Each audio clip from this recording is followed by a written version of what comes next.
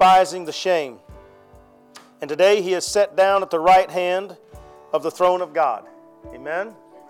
Let us lay aside every weight and the sin that so easily besets us. Today, there's a lot of folks that are cumbered by the weight of sin, the weight of this world. And the writer here said, let us lay those things aside. Amen. That we're not separated from our Father any longer, amen, but that we have access to His throne willingly, peaceably. Amen. We can approach His throne with no shame in our hearts, which is important because if there are weights in our lives, we can't approach His throne because there's sin in our lives. Right. Heavenly Father, we thank You once again for this beautiful day and just the opportunity that we have to be in Your house today. Thank You, Lord, every time we get to hear Your word. And God, it's just so rich and so real and so necessary and needed in our lives. God, we just ask, Lord, that what is said and what is done here today would be as always, God, to glorify and honor Your great name. And Lord, that it would just be a blessing to everybody that's here, that hears it. God, that it would help us, Lord, to draw closer to You and do things that are pleasing to You, Lord. And ultimately, God, that we could say at the end of this life that we've finished our course, we've finished our race, and because we've been faithful to You and to Your word, that we'll rule and reign with You for all of eternity, never to be separated again, and not have to be cumbered by the weights of this world any longer, nor the weight of what is to come for those that don't serve You. God, we ask that You would just search the reins of the hearts today, God, of every individual. You know all of us in here, Lord. God, sometimes we put on different masks because we don't want people to see who we truly are, what we're truly going through. But God, You see through all of that.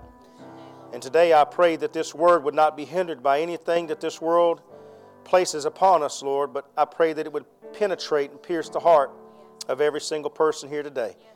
And Father, that You would receive praise and glory and honor when it's all said and done. And Father, we'll praise You and honor You for it all today in the precious name of Jesus. And all God's children said, Amen. Amen. As we always do, can you give Him a hand clap of praise while you take your seat? And we'll dismiss our children today and their teachers. If you have your Bible, want to go with us to John's Gospel, chapter 12. John's Gospel, chapter 12.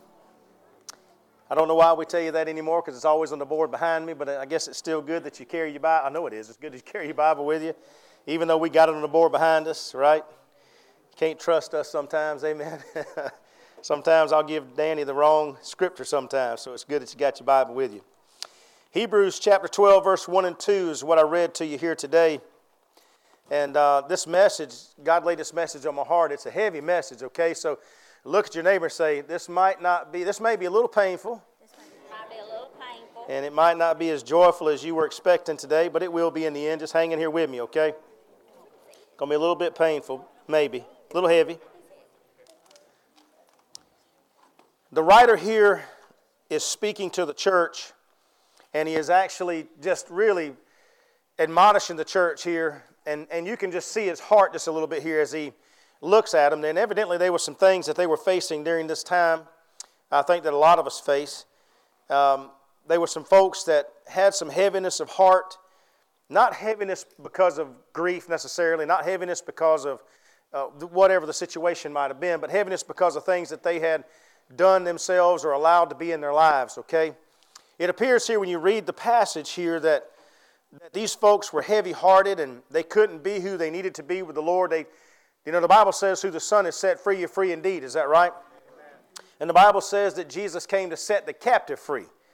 And so many times I think when you see Christian people that have given their hearts to the Lord, I think you see people sometimes that are bound a little bit, right? You come into church services and people that you normally would see that are very joyful or very excited, right, to be in church, they're all of a sudden reserved.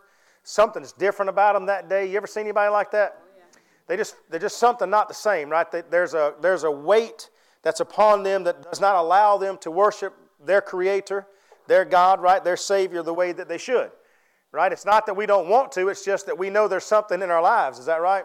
There's something that's pulling us down. There's something that's weighting us down, and we all know what those things are. I think we come to church sometimes and we're waiting on the preacher to tell us what's a sin, right? And, we're just waiting to hear it, and if we don't hear it, then it's okay. But I think if we're honest with ourselves, we've all heard enough messages in here, either in church services or in small groups or in the Sunday school classrooms or wherever it is that you've been, that we all know what those things are, right? I think if we're honest with ourselves, all of us in here are adults, and all of us in here have been around the church long enough to really know what those things are. And so this is what it appears to be here. The writer here looks out in the congregation of people that he was around during that time. He must have seen a good bit of heaviness that was in their hearts. He could see people that were followers of Christ, but they were followers from a distance. Amen? And again, let me explain that. They're following from a distance because they feel like if they get too close to Jesus, that he's going to really see what's in their lives. Okay? So they worshiped from afar. They praised from afar. Right? And they really weren't engaged like they needed to be engaged. They were encumbered by the weight of this world, okay? So the writer here tells them that because we are surrounded by so great a cloud of witnesses. Now let me explain this to you. This doesn't mean that Mickey Mantle and whoever it is that you think is so great that this is the great cloud of witnesses. The great cloud of witnesses that he's talking about here, make no mistake about it, is God the Father, God the Son, and God the Holy Ghost. Amen? There is no greater cloud of witnesses that can be around you than them three. Amen? And certainly angels that he promises in the Word will be around those that fear him, right? So these are heavenly beings, God himself and the angels that he dispatches around us. So he said, because we're surrounded by their presence, he said, let us lay aside these weights that so easily besets us. Beset means separate. Is that right? Sets us apart from him. He said, look, let's lay these things aside that it does not separate us from him. This is a great cloud of witnesses. This is God himself, right? And he deserves our praise and our worship and our honor, right? That's why we're here today. Look at your neighbor and say, that's why I came. Right? Is to worship God and to glorify him, right? To thank him for what he's done for each one of us. Would you agree with that? That's why we're here. It really is. It's to hear his word, but it's also just to thank him and to praise him. Now, if you're honest with yourself, if you're like me, you would agree it's hard to praise God when you got things on your heart. Is that right? And you can see it, as I said to you. I've been preaching for quite some time now, and from my perspective, from here looking back, and if you've ever been up here and you've taught looking back or preached looking back, you can tell when you look at people's faces or in their hearts. Some of y'all couldn't be poker players. Neither can I. I can just tell you right now, you can read me like a book. Amen. I'm not real good at that. I'm not real good at hiding things or putting things off. I think I am, but most people can usually point it out to me long before I ever come to grips with it myself, right? They know. Okay, so, and I think it's the same way here. Many times in my lifetime, and no matter where I've been preaching at different churches or wherever it might have been that I've been asked to preach at, you can always look out and see that. You can see that there are people that love God, but there's some things in their lives that are keeping them from being able to truly love him the way that they should. Amen? Y'all with me? Look at your neighbor and say, I'm with him. So he tells us here, because of this great cloud of witnesses, let us lay aside these weights. And then he says, to make it clear to us, the sins which so easily besets us. One translation says, ensnares us. Sin ensnares us. When you talk about being ensnared, it means, is that right? When you think about a rabbit trap, anybody ever seen a rabbit trap? You ever set that thing, you thought you set it and you get your hand out of the way quick enough? You know what ensnare means, do you not? It just simply means that it just clamps you and grabs a hold of you, and you can't get your hand back out of it without some help. Amen? Somebody's got to come help get that thing off of your hand. So that's what it talks about. Sin will ensnare us. It will entrap us. And its job, when you talk about rabbit traps, to ensnare means to not only hold and subdue, but to snuff the life out of it. Amen? That thing usually snaps so strong that it's going to break the back of that animal, and that animal will not survive. And I want you to know here today that it's the same way with you and I. Sin will break your spiritual back. Amen? And the job of Satan to ensnare us is to take the very life away from you. Amen? He's not there just to tap you or just to hold you. He wants to kill you, right? The Bible tells us that he's like a roaring lion seeking whom he may what? Tickle, touch, irritate. No, he said, do what? Devour. So he tells the people here, he said, listen, let us lay aside these weights, these heaviness, these things that are pulling us down, that are holding us back. Jesus is going that way. He says, take up your cross and what? Follow me. So we give our hearts to Him, and we begin to do what? Follow Him. And along the way, we allow these different weights to come into our lives, these sins, and they begin to burden us down. And you know how it is. If you've ever had a few pounds on, amen, somebody? Amen. I ain't the only ones that ever had them on. I still got them, right? I'm reminded every day I look in the mirror. My dad said I was well-rounded. I took that as a compliment as a kid. Then I got older and thought he wasn't complimenting me. He was trying to tell me I need to lose a little weight. I am well-rounded, okay? So when we put on additional pounds, what does it do to us? Instead of now running a 4.5 40 or a 4.2 40 or a 4.3 40, you're running a 5.2 40, right? Why? Because you've added a few pounds. And that stuff weighs something, and your body is not designed to pull that. Let me give you, for instance, those of you that watch sports today, have you ever in your life, where's Nate at? I don't want to pick on Nate because he ain't here yet. You ever seen so many torn ACLs in your life? Have you? Now let me explain that to you. As I understand it, I'm not a medical doctor, but they tell me, you know, that your ACL, you can't really strengthen that enough. It's not like you can make your muscles grow and get yourself stronger that you can pick up more weight. Your ACL is your DNA. It is what it is. That thing is designed to carry the weight and to do what it does for the weight of the person that you're supposed to be. Now, when we eat too much mashed potatoes and fried chicken, we put on more pounds than what we're supposed to. That ACL doesn't put on muscle with you. Amen? It's not like you eat that stuff and your body says, okay, ACL, you've got to grow too in order to support, right, all this weight now that's on there. This is why you see so much. When I was in high school, we didn't see too many torn ACLs. Today you see it because we're putting more weight on athletes and we're working them to the point we're getting them faster than what they used to be, right? Because of all the things that they do now with modern technology, these athletes are like 300 pounds and can run like 4 or 5 40s. When I was in high school, if you weighed 300 pounds, they clocked you with a calendar. It took you a while to go 40 yards. You with me? Yeah. It was the way it was. Today, these guys are like loaded Walmart trucks coming at you. They're fast and big. But the only thing that they can't make grow and support is that ACL. It is what it is. It's not designed to carry that kind of weight and to be able to maneuver and turn that quick with that much weight on it. And so it snaps. Is that right? So that's what happens with us, right? We're walking along trying to follow God, and He's saying, follow me, follow me. Well, listen, Jesus ain't no slow guy. He's progressive. He is going, right? As He passes by, you got to jump in. And you got to go with Him. He's not going to just slow down for you. He has a plan. He's all about the Father's business. Is that right? And those of us that are supposed to be children of God spiritually, we're supposed to be in good spiritual shape to keep up with Jesus. Is that right? So He takes off and we go with Him, and for a while we're right there with Him step for step. But along the way we reach out and grab these different sins, right? Because it tastes good.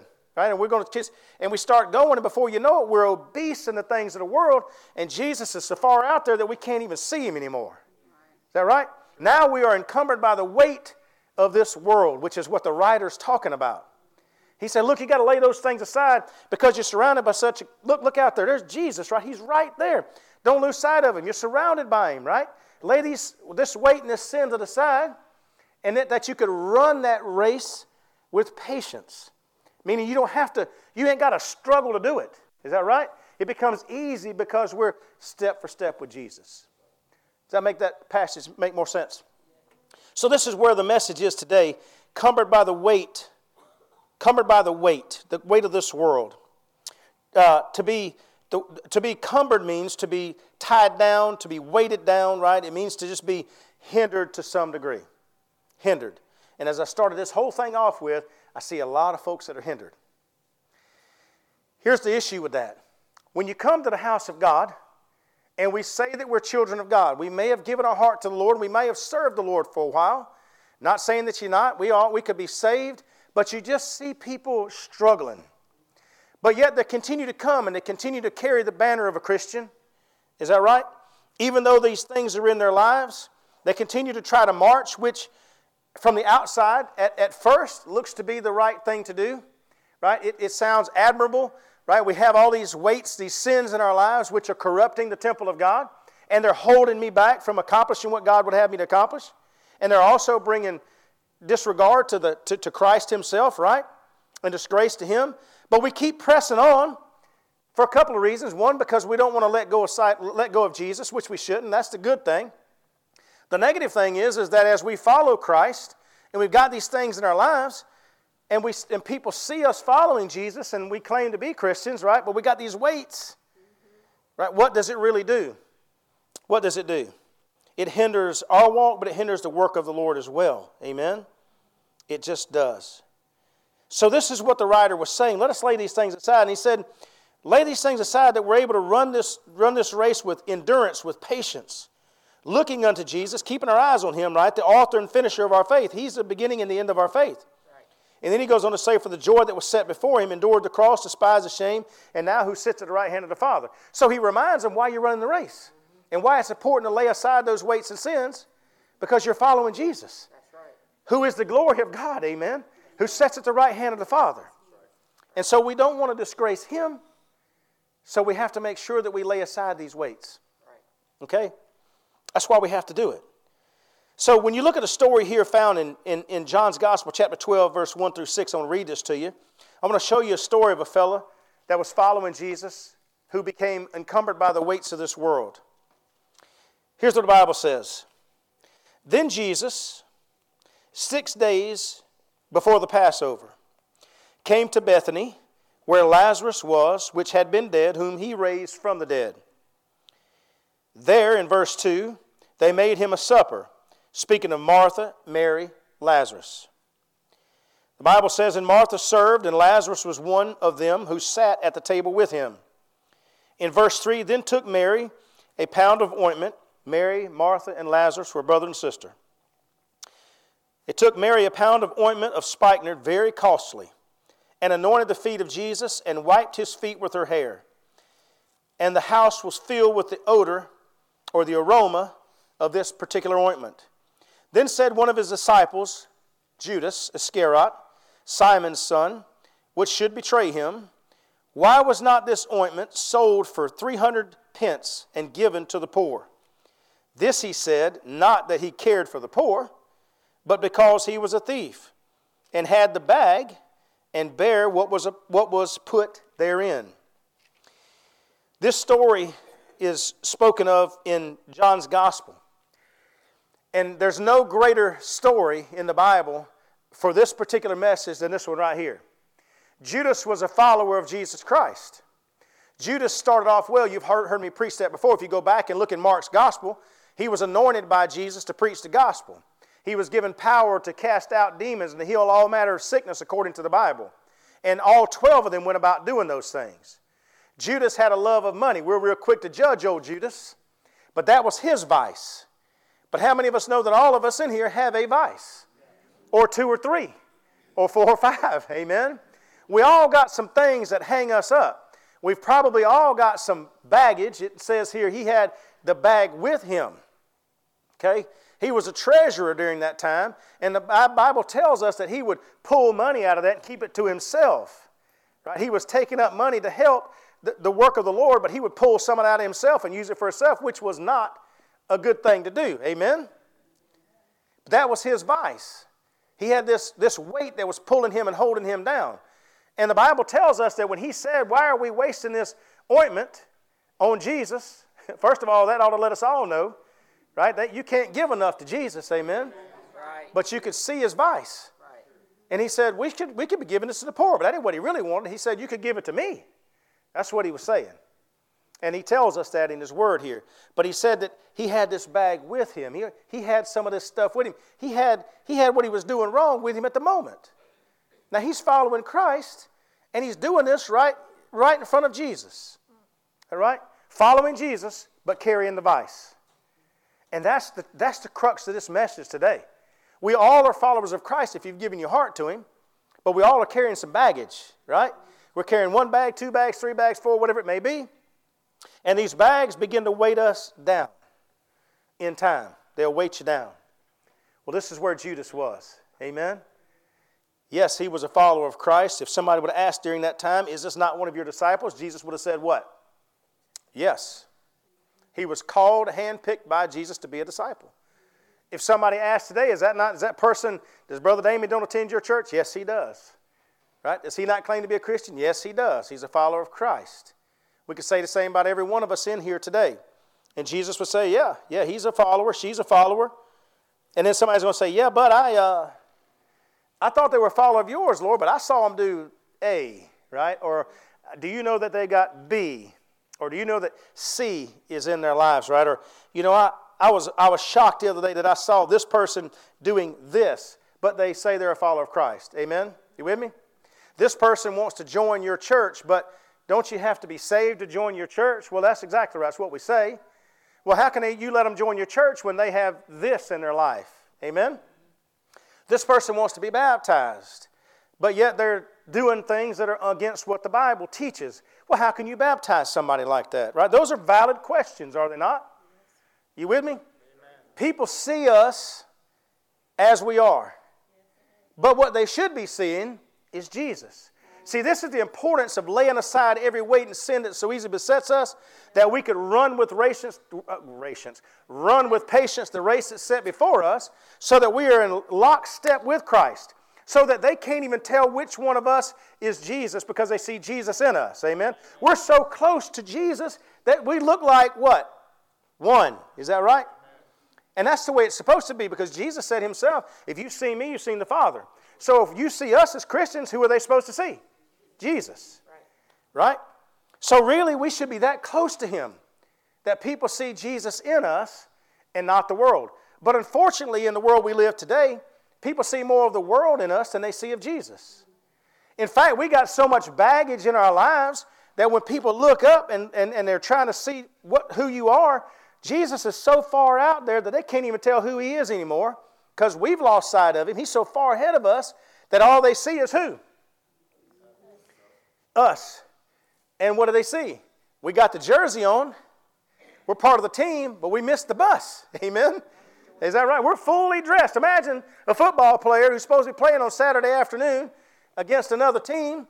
He's got the uniform on. He's standing out there waiting on the team to pick him up, but the team left 2 hours ago. He's still standing out there, and everybody's like, look at that guy. He just looks lost. Is that right? Because the rest of the team's gone on. And they're looking around saying, where's the team at? He must be waiting. The team must be coming to get him. They look around, and they don't see the team. All they see is who? Him, dressed in that team's apparel, but they don't see the team, which causes great confusion. Amen, somebody? You with me? That's what's going on in our lives as Christians sometimes. We've lost sight of Christ, and when people see us, they don't see him. They just see us. And it causes great confusion. There's a lot of weight. And let me ask you a question before I really get into this today.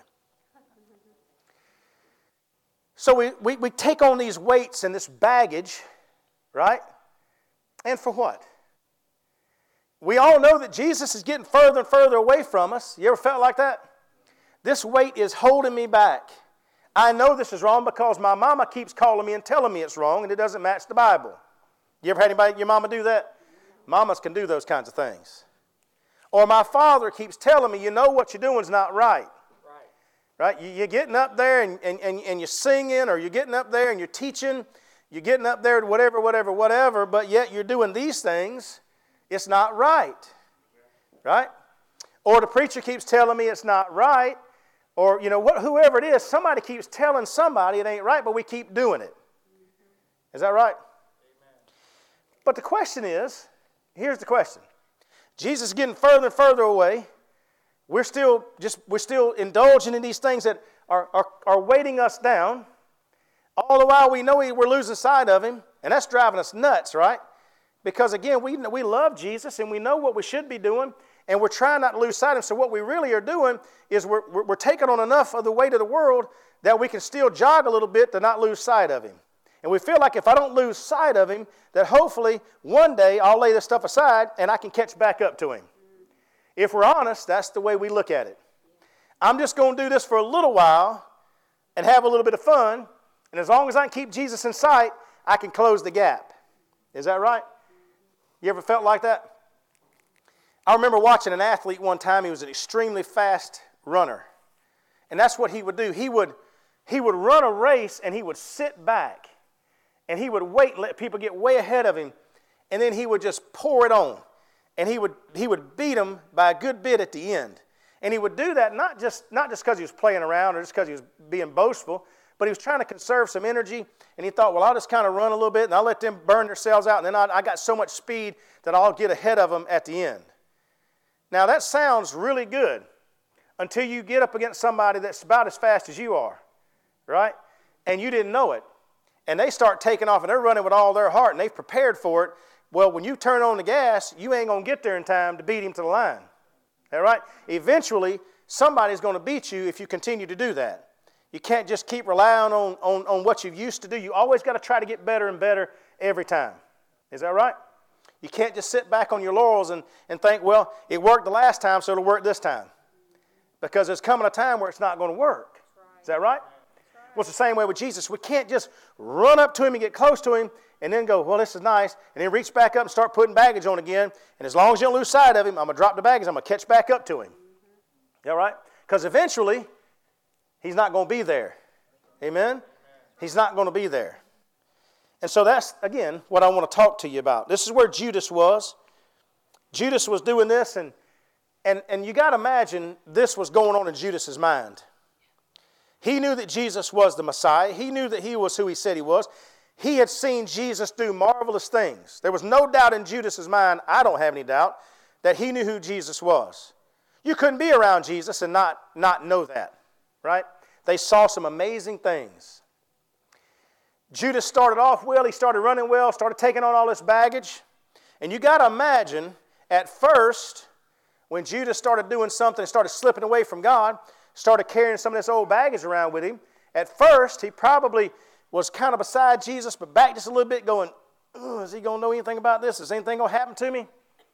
Because he knew the Word. Okay, he knew what it meant. He knew the Bible. He knew the Bible said, right, in Old Testament writing, as well as New Testament, that the wages of sin is what? And that God is a judge, a righteous judge, that he will bring to light that which is in darkness. Is that right? The Bible says it this way, be sure for your sins will do what? Find you out. Now, Judas knew that.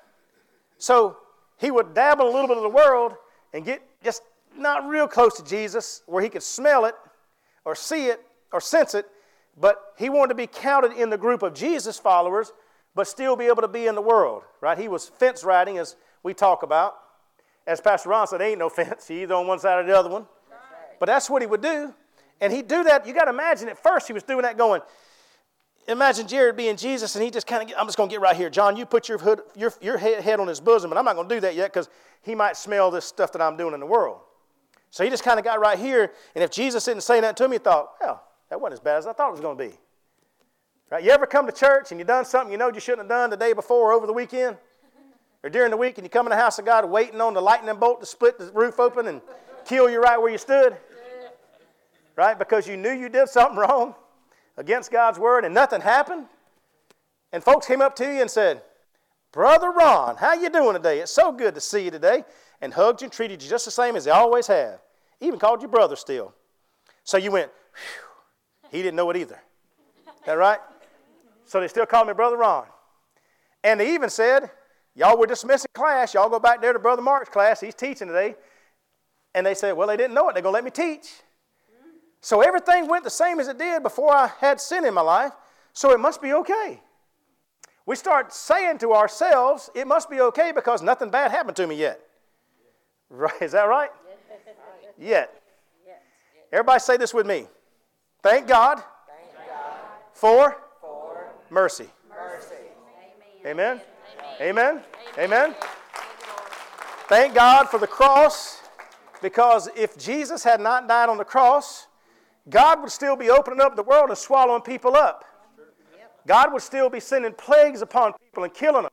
He would be sending nations against us and killing us and wiping us all out. Right? That's what he did before the cross. The cross is the only reason why he doesn't do that anymore. I've had somebody ask me, and in fact, my dad asked me that. He said, Mark, he said, my goodness. He said, I was reading over there, and I forget where he was at, but he said, my goodness, he said, God was ruthless. He said, don't kill, but man, he's wiping them out. He was confused by that. I said, yeah, he told us we don't have the right to do that. He's the only one that gives life and takes it. But I said, do you know why he did it, Dad? He said, no, we should tell me. I said, them people were sinning, and they were doing wrong, and God told them, if you do that, I'm going to do this. So he has to do it because he cannot tell a lie. He cannot stand sin. His reaction to sin is stop it. Amen? God's reaction to sin is to remove it. See, he can't coexist with sin like we do. We coexist with sin. Right? But he can't do that. He is righteous and holy. So it's oil and water. You with me? He can't coexist with it. We as humans try to mix the two. We mix the two together and try to coexist with it. I'm going to love you, Jesus, and I'm going to stay as close to you as I can. I understand I can't get right up on you. I can't sit in your lap. I can't be that close to you because I got sin in my life. But I'm just going to stay. I just want to be in your presence because I know that where your presence is, your blessings are. Come on, somebody. If we're honest, that's what we're trying to do as people. We just want to be around Jesus enough that his blessings still flow in us, but we don't want to be too close to him that his power purifies us. You with me? Because the closer you get to Jesus and that which is pure, it will burn up the sin that's in your life. Did you know that that's why they could not go beyond the veil in the Old Testament?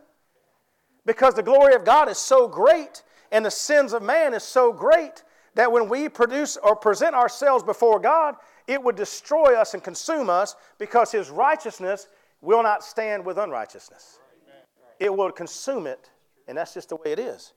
But because of the cross, y'all remember the veil in the temple was torn in two, which allowed us to do what? Boldly approach the throne of God. We can now do that because the blood of the Lamb has been sprinkled on the altar, which is the only thing that keeps God from just ending our lives. Thank God for mercy. Amen. Amen. But that's what we do.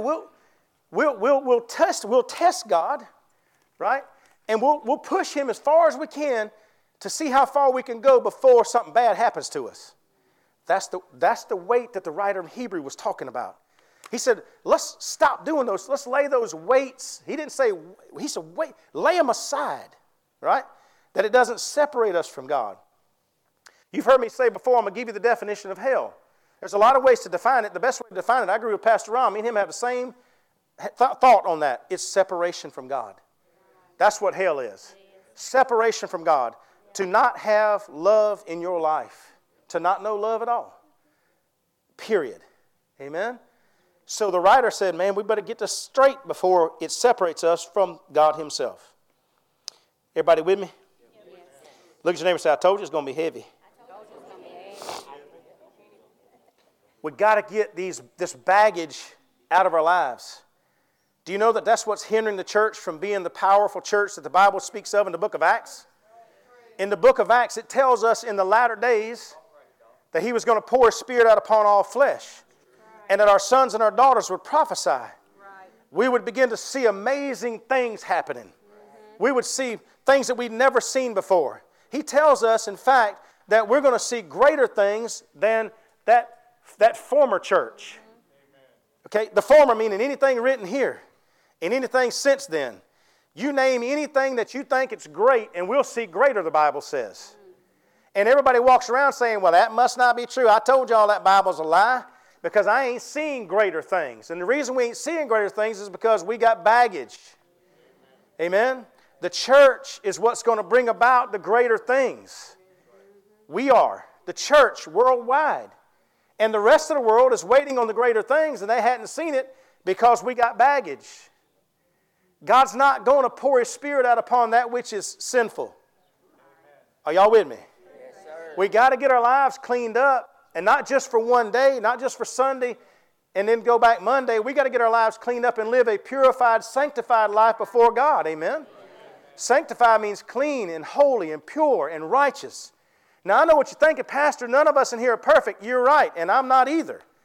And I'm not telling you that we should try to do something that's not possible. It's possible to live a righteous life with God. Amen? It's possible to live a righteous life with Christ.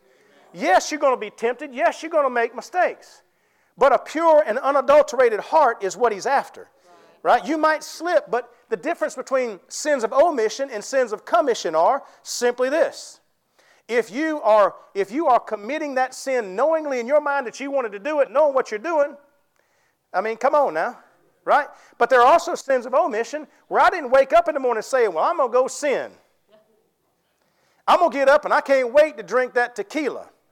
I'm going to get up in the morning and I'm going to go out and I'm going to call my girlfriend and me and her is going to have a little rendezvous. See, that's premeditated. That's sins of commission. But sins of omission means you got up, there was a temptation, you had a weak moment, you did it, you felt conviction, and you asked for forgiveness. Now you got to suffer the consequences from it. You with me? There's a difference. There's a difference. We're not perfect, but we can live a perfect life with God and with Christ, and that's what He needs. Because the church will never accomplish what it has to accomplish as long as we're carrying around baggage. I heard old preachers say years ago, and I used to think to myself, what a terrible thing to say. But it's true. They would say this: the church has become so distorted and so filled with the world that we can't tell the church from the world anymore. Is that true? The church meaning people that are supposed to be saved Christians. Right? People look at us now and they don't know. You can't tell if that's a church or a social club. Amen. Come on, everybody. Amen. Is that right? Yes. It's got to the point that we don't even know if it's a church or a social club. In fact, you'll see some churches now that are actually partaking in alcohol in their services. Right? There are some churches that there is such sin going on that, man, the worship director's sleeping with the pastor's sleeping with the treasurer, and the treasurer's sleeping with the youth director. Right? There's so much stuff going on, and it becomes cultish more than Jesus. Amen. Amen? The church, right? We got people, now listen, y'all, I love y'all, but I'm going to tell you what God put in my heart, okay? Is that all right? Listen to me. We cannot be, oh goodness, we cannot be living together, sleeping together, and then saying that we're children of God. Listen, the Bible says that we are to marry. Leave your father and your husband and get married. Right. That's what you got to do. Right? Because when we try to do it outside of God's plan, it's wrong. He said the bed is undefiled in marriage, but outside of it, it's not. Right? We can't be in church on Sunday and teach a class and then go to the club on the weekend and party and drink and do all those things and get up there and teach while the wine smells still on your tongue. Yeah. Y'all with me? Yes. You see what I'm saying?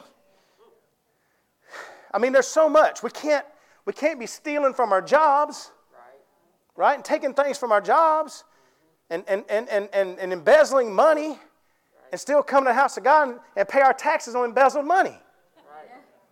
Now, I know what some of y'all thought, well, you taking it, preacher. Well, I don't know where it comes from. And God will turn what's bad into good. Amen?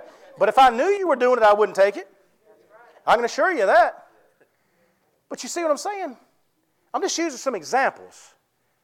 We can't get up here as ministers, pastors, and ministers and teachers. Listen to me. We can't get up here and preach the gospel to people. See, this is the weight that he's talking about. These weights are hindering us from being with Jesus and walking with Him, and in that same joy that He endured the cross for. We're supposed to be joyful people, but you can't do that when there's things in your life that you know is not supposed to be there. That's why we look like the saddest people in the world, because we're fighting. There's conviction fighting against the flesh, and we're miserable because we know there's stuff in our life that we shouldn't be doing, and we're trying to justify it, right? And so we're fighting, right? We're in a battle. You can tell when somebody is at peace and when somebody is at war, can you not? You can tell. And what we're doing is fighting against ourselves because of stuff that's in our lives. But ministers, teachers, pastors, listen to me. We can't preach the gospel and tell people to live a certain way when we're not going to live it ourselves. Is that right? We can't get up here and tell you that same-sex marriage is wrong, but yet we're indulging in it ourselves.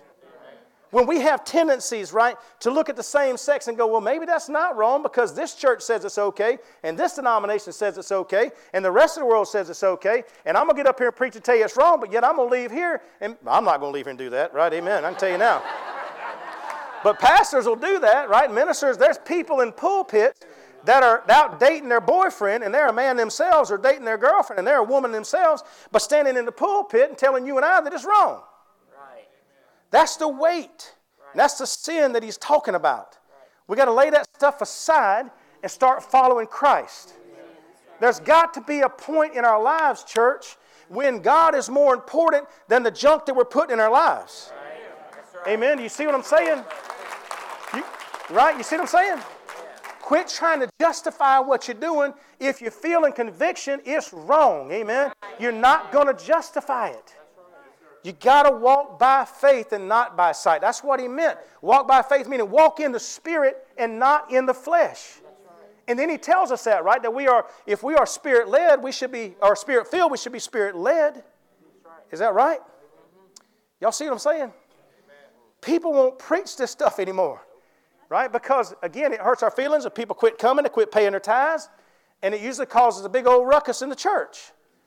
But listen to me, I would rather tell you the truth than allow you to be out there, and then one day you get before God and he says, depart from me, I never knew you. Is that right? We've got to live right before the Lord. We've got to live right. We're cumbered by the weight of this world. I've never seen a time when people are so burdened in this world than I have before. There is no joy in the world. You look at people every day. We're going to and fro. I mean, we're running everywhere. We're so busy, and people are never satisfied anymore. Nobody's satisfied with anything. Is that right? Right. We fuss about this, and we fuss about that, and we're cussing about that, and this ain't never right. And oh my gosh, my life is so terrible, right? I live such a terrible life. I don't have what this person has, and I just lost that, and I ain't got enough money to buy macaroni and cheese with, and whatever it might be, right? We're just so miserable that we can't enjoy life. And I find myself doing the same thing. My wife has to remind me, in fact, just here about a week ago, she told me just to shut up. She said, you're just negative all the time. She did, didn't you? We were on the way to the mountains to go have a good time with some family and friends. I'm going to the mountains to get away from work and away from all the pressure and stress of life and have a good time with my family and friends, and I'm miserable. I don't know why I was, but I was. And so she had to tell me, she said, just hush. Or shut up. Which one did you say? I can't remember. Shut up. She said, you're just negative all the time. And you know what I said? I ain't negative. I did. But she was right. I didn't tell her then, so I've confessed. Before God and y'all. I was negative. Okay? But we're just so miserable. And we're so negative because we just got no joy in our life. We've allowed the world to weight us down. Amen? World meaning sin. Right? We're just allowing it to weight us down. Judas here did the same thing. He took his eyes off of God, and the things of the world became more important to him than Jesus himself. I will assure you that there was a day, just a few days later from this passage here, that Judas understood how important Jesus was. Amen? And there's coming a day when we're all going to understand how important Jesus was. And if we leave this world, listen to me closely, with the bag in our hand, you will not be in heaven. I can assure you of that. Because the Bible says that there is no sin that shall enter into heaven. Is that what it says, Pastor? That's what it says. So if we've got sin in our lives and it is not confessed to Christ, we're not going to get into heaven. I'm going to say that again. People don't, in the world today, they don't want to hear in religion that there is no way. I'm telling you today that Jesus himself said that. There is not a way into heaven except through him. And if you go through him, you have to be saved by him. And you have to have pure hands. Okay, you can't have sin in your life and get into heaven. He said so. I didn't say that. He said it. So I'm telling you, that's what separates our God from other gods. Other gods, you can live however you want to live and you can still get to heaven. That ain't what he said. He tells us to abstain from the very presence of evil, to get away from it, to stay away from it, and to have our hearts pure and holy. And let me tell you what he said. Be thou holy for what? I am holy, Jesus said. Golly, y'all. Give me an amen or something. Okay? I want you to hear clearly what the Spirit says today. Being encumbered by additional weight causes shame and low self-esteem. Is that right? When I used to do something that my mom or dad told me not to do, and they called me out on it, what did I do? Is that right? Noelle just got a new puppy, cute as a button. Name is Buck. Buckeye. They call him Buck. She calls him Buck. He's about that big. He's a little morsel, that's all he is. Right? He's a little snack for some other dog. But he's cute as a button. And it's amazing to me when she begins to potty train old Buck, I've done this many times, and you go over and look at old Buck Sweet as he is, and you look over in that little puddles in your living room. Is that right? Now, Buck knows it already that he messed up before you have to say anything, right? Because you can't find Buck nowhere, right? But when you go over there and you finally find Buck, you say, Buck, what did you do? You know what he's going to do, them little sad eyes? Right? He's hoping you're going to have mercy on him. But he knows what he did. Is that right? He knows what he did. It causes, this extra weight causes shame, right, to be brought upon us. Y'all, before I lost that 40 pounds, I'm still ashamed of the size I am, I'll be honest. But I went back and looked at the picture when I was baptizing a little girl right there in that pool. I'm thankful that it was just her and me and Keith, because if she hadn't been small, there's no way we'd all three got in there. In fact, I'm convinced that when I baptized her, if Keith hadn't have brought her face up on his side, she'd have smothered my belly. I went back and looked at that picture, and my gosh, I mean, it was like I was 9 months pregnant and beyond. I mean, I was well-rounded. And I'm telling you, it's shameful, right? That's why people say, when you lose a lot of weight, they say, boy, I bet you feel better, don't you? You say, yes. You feel better in multiple ways, but one of them is you're not ashamed of the size you are anymore. Is that right? Amen? Right? You lose weight, you ain't scared to go out in public and let people see you. But other than that, you just tell your wife, go and get in and get it all set out in the car. Right? Because you're ashamed. You don't want people to see what you look like. Like you got on that Smedium t-shirt. You know what I'm talking about? Looks like spandex on you, and it's a XXX. They asked me at church here when we were buying shirts, they said, what size shirt you want, Pastor? This is for church camp. I said, I need a 2-man pup tent. Right? Shame. It causes shame. Right? Weight causes shame. The weight of sin in this world causes us shame. We're shameful before God. Amen? We're shameful before Christ. We're ashamed to be in front of our brothers and sisters in Christ because why? We think people are going to find out. Is that right? And when they do, what does it cause? Great shame. And then we quit coming to church because we've been called out. So being encumbered by weight, additional weight, causes shame and low self-esteem. It also causes shortness of breath. Amen? If you got too much weight on you, your breath will be short, I assure you. I told y'all one of the main things that caused me to lose weight was, one, I saw myself in that baptism pool, and number two, when I would bend over and tie my shoes. Me and Jesus are like that. Because I thought I was dying every time. You see, your diaphragm's somewhere up in this region. And when your belly pushes against your diaphragm, it now pushes against your lungs. And when it pushes against your lungs, it squeezes your lungs in, and you got less room for oxygen. Therefore, you feel like you're about to pass out. Is that right? So that's why we get these shoes like this. These are not preacher shoes. These are fat people shoes. See, I can get these on without having to bend over in time. That's why I started getting Hey Dudes. I was like, hey, dude, I need them so I can live. Amen? That's why I got them. I don't know why y'all got them. That's why I got them. I shouldn't say they're marked fat people shoes. I ain't saying that you wear them, you're fat. I'm saying that's why I got them. Okay? Extra weight, being covered by additional weight, causes us to have shortness of breath. Now listen to me. Just like extra weight on our body causes us to have shortness of breath, it also does spiritually. Because Jesus is the breath of life, is He not? God is the breath of life. And if we're putting the weight of the world, the sins of the world on us, what is it doing? Squeezing the life out of us. Amen? You don't have room to take in a deep breath of God anymore. You just got enough to keep you surviving. Is that right? You got just enough to keep your head from going under the water, and you're just like, I'm reminded of people that are dying. I've been by the bedside of a lot of folks that were dying, unfortunately dying of cancer in their lungs. And that's the awfulest thing that you'll ever see anybody do is die suffocating. I've been there with them before, and I felt so sad for them. I felt so, I couldn't help them. I was helpless. But they were just suffering trying to breathe. See, that cancer had ate their lungs up, and there was no room for the air to get in. This is what I see with Christians today. Amen? You look at people, and they're just struggling to breathe. They're trying to they want to stay close enough to Jesus, but they got so much of the world on them, and they got so much that they feel like there's no way they can get all this off. So they're just satisfied breathing that little bit of air. Well, I still got a little bit of life. I still got a little bit of life. That's no way to live. God said he wanted us to grow and prosper.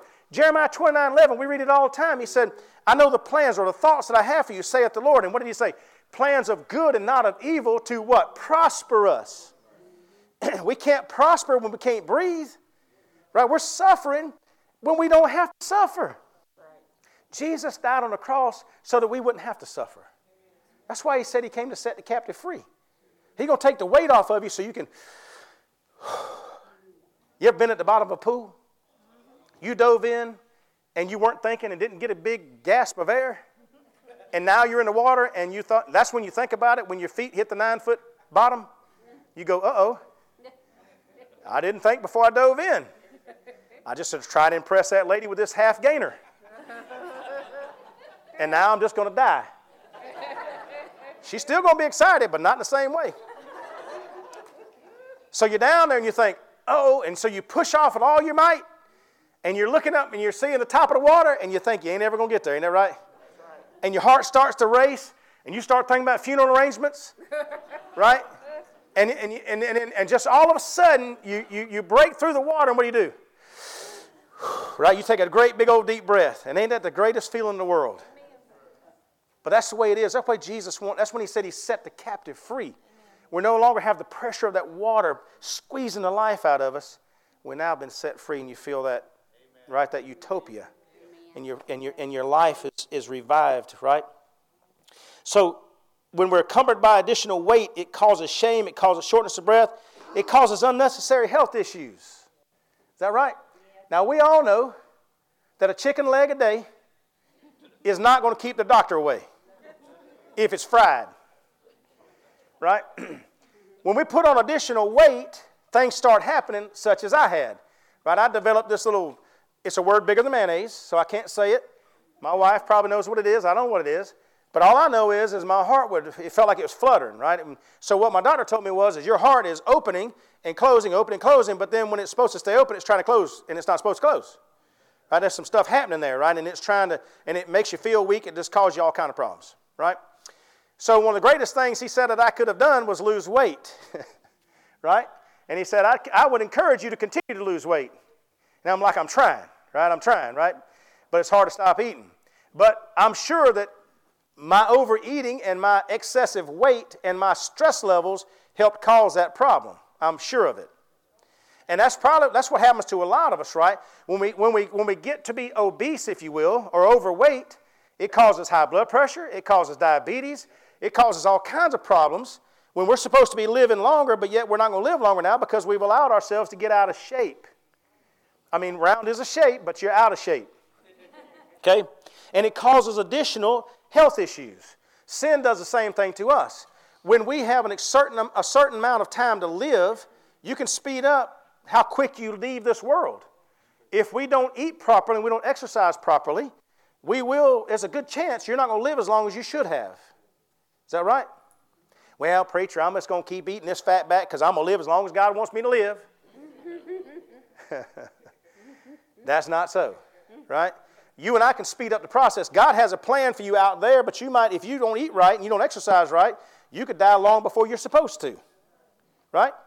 He has a time, but we can speed that process up. Yes, we can. You with me? It can happen. And so it's important for us to stay spiritually healthy as well as it is physically healthy. Listen, did you know that people spend millions and hundreds of millions of dollars a year trying to get healthy physically? But we spend so little time on the spiritual health.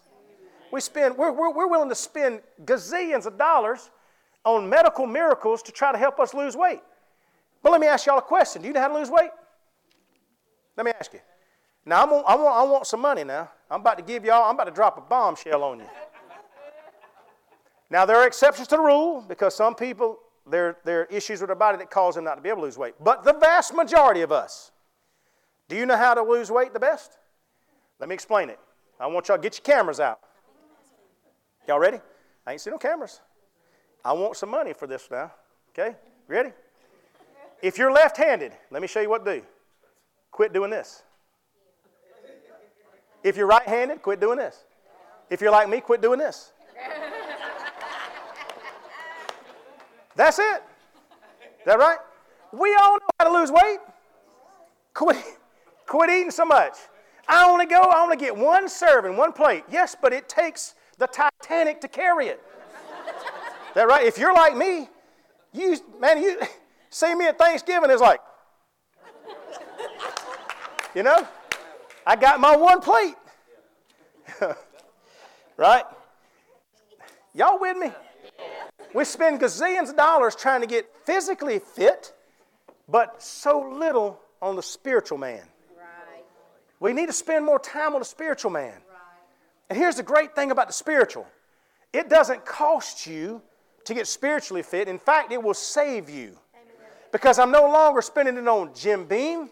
I'm no longer spending it on, I hate to say it, Brewster's or Dairy Queen. Right? You're no longer spending it on cocaine and methamphetamines. You're no longer spending it on trying to keep two women satisfied or two men satisfied. You no longer, see what I'm saying? We're no longer spending, we're now saving that money because we're not messing with that stuff that is ungodly. Ungodly costs you. It costs you financially. It costs you spiritually. Amen? That's the thing we need to focus on the most. Spiritual. Jesus don't charge you anything to help you with your spiritual weight. Amen? None. In fact, he'd say, when you go see him, he'll say, give it to me. He'll just pick it up off of you. Whole lot less painful some of that stuff they do to you today. Is that right? Some of that stuff I see them do today, people are doing stuff now. I mean, they're getting involved in stuff that ain't even been tested because we just want to lose weight. And they're allowing people to do stuff to their bodies that they have no idea what the effects is going to be 10 years from now. But Jesus won't do that. He'll just take it from you. Show me a doctor that ain't taking your wallet. He ain't done nothing for you here. I'm still 300 pounds in front of him, right? Hoping he's going to do something. Jesus will help you. Amen? He'll help you. I'm not saying that we shouldn't worry about our physical health either. We should. So if you're doing something to help your health, that's okay. I shouldn't say it quite like that. You know what I'm saying. Last thing. Being encumbered by additional weight causes... What that causes, when not dealt with, it can eventually cause us to lose our life. Is that right? It can. If I hadn't lost the weight that I lost, I probably wouldn't be here today. And I still got a long way to go. I'd love losing another 10 or 20 pounds. It's not guaranteed that's going to help me, but it sure does feel better that I tried. Amen? Sure does. But I know where I was going if I'd have kept going. That was a sure thing. Something bad was going to happen. Is that right? Eventually, death is imminent.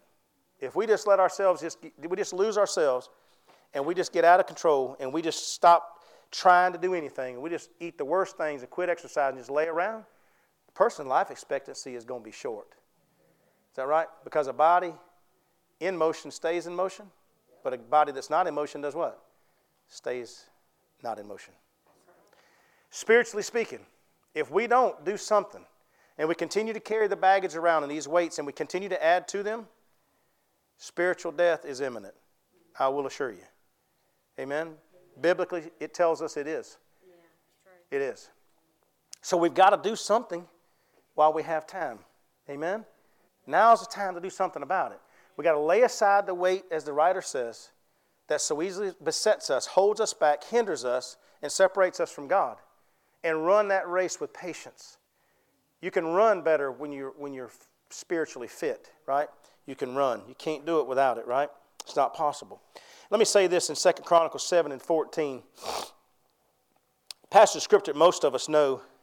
And I love you today. And this message God gave to me, and it was painful for me to read it, to study it, to put it down because it's my life. And he just reminded me, Mark, you got to get rid of the bags. You got to quit holding all this stuff. In fact, we don't even need to carry a bag. Right? Because Jesus takes care of that. We gave our burdens to Him. We gave our cross to Him. He carries that. We weren't built to carry that kind of weight. Amen? Spiritually speaking, you and I we're not built to carry that type of weight. Only Jesus is built to carry that. He took all that weight on the cross. Amen? He took all of it. So we just got to walk in that freedom. But listen to what the writer says here in 2 Chronicles 7 and 14. If my people, look at your neighbor and say, that's you. And that's me. If my people who are called by my name, followers of Christ, he's not talking to sinners here. He's talking to us, the church. Okay? He said, if my people which are called by my name will first humble themselves. We first got to admit to ourselves that we got a problem. We got to admit to ourselves that we got a bag. We got some baggage. Okay? Now, Satan's job is to sit on the other side of your shoulder and say, but if you admit that, people are going to see it and going to expose you for the two-faced person you really are. That's not so. It's not so. We got to humble ourselves and just be true to ourselves. Somebody once said that we are to be true to thine own self, right? We got to be honest first. And pray, he says. Humble yourselves, pray, and seek my face. Right? That's what we're supposed to do. Humble ourselves, realize we got a problem, talk to him, seek his face and his answers. Turn from your wicked ways. So we got to humble, realize we got a problem, seek God, ask for forgiveness, and then what did he say? Turn. Isn't that what salvation is? That's what salvation is. There's a lot of description of salvations today. Some people believe you get saved just because you're baptized. That's not true. Baptism doesn't save you. Jesus saves you. Baptism is what happens. It's an outward showing of what happened inwardly. Right? It's a physical showing of what happened spiritually. But he said we got to turn, do all those things, and then don't do that no more. Turn from that. Turn from your wicked ways. Drop the bag. Everybody wants to drop the mic nowadays. Drop the bag. Then he said, you're in a position, right, to hear from God. Listen to what he says. Turn from your wicked ways, then will I hear from heaven and will forgive their sin and heal their land.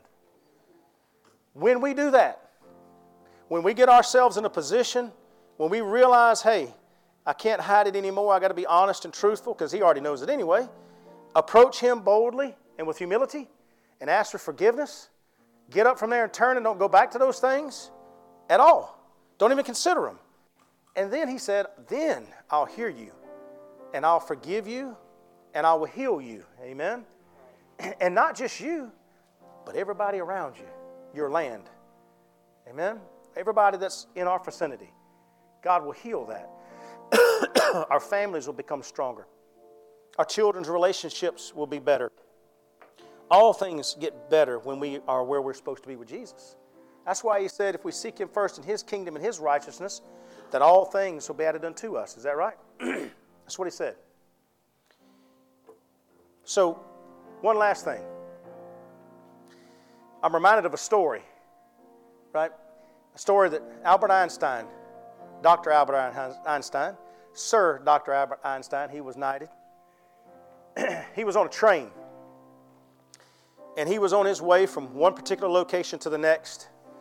And the cabin steward was coming around. And he was asking everybody for their tickets. Proof that they're supposed to be on the train. So he walked by and he got to everybody. And he comes up to Dr. Albert Einstein. Now everybody knew Dr. Albert Einstein in that day just like we know him today. Right? Crazy hair, right? A scientist and real intelligent guy. Well known. The cabin steward comes up to him and he says, may I have your ticket, sir? And Albert Einstein reaches in his coat pocket and he can't find his ticket. So he reaches in his front pocket and he can't find his ticket in either one of them. He reaches to his back pockets and he can't find his ticket. He reaches over and grabs his overcoat, wasn't able to find it there. And he looks up at the little fella, he says, I can't find my ticket. He said, give me just a minute, I know I had it. And the little fella looks at him, he said, Dr. Einstein, I know who you are. And he said, I'm sure you paid for your ticket. He said, don't worry about it. He said, don't worry about it. So with that, little fellow walks off. And he goes to the next guy and the next guy. And he just happens to turn around while he's waiting on this guy to get his ticket. And he looks back and he sees Einstein. And Dr. Einstein is on his knees now and he's underneath his chair. And he's searching frantically. And the guy goes back and he said, Dr. Einstein, he said, hey, get up. He said, you don't have to do that. He said, I told you, I know who you are. He said, you don't have to worry about it. I know who you are.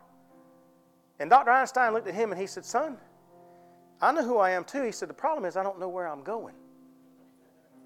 I don't know where I'm going. Today, I want you to know, it's important to know who you are, but it's more important to know where you're going. Amen? Amen. See what I'm saying? It's one thing to be on this journey that we call life, riding this ticket called mercy. But at some point in time, somebody's going to ask us for our ticket. And it's important for us to know where we're going, right? To understand, that my destination is sure. I'm going from this life to the next. Amen? And the ticket we got to make sure we have is Christ. Don't lose your ticket. There's nothing in this world worth you losing your ticket over, losing your life over. Absolutely nothing. Amen? So I want you to bow your head with me here for just a moment, and I want you to give the Holy Spirit just a moment. Is that okay? Sometimes in church we feel like when we just sit quiet, that's awkward. But I think sometimes it's good to just be still and listen. For just a second, just listen to Him. If He flashes anything in your mind and in your heart that you know is baggage, that you continue to do continuously, that you know is hindering your walk with the Lord,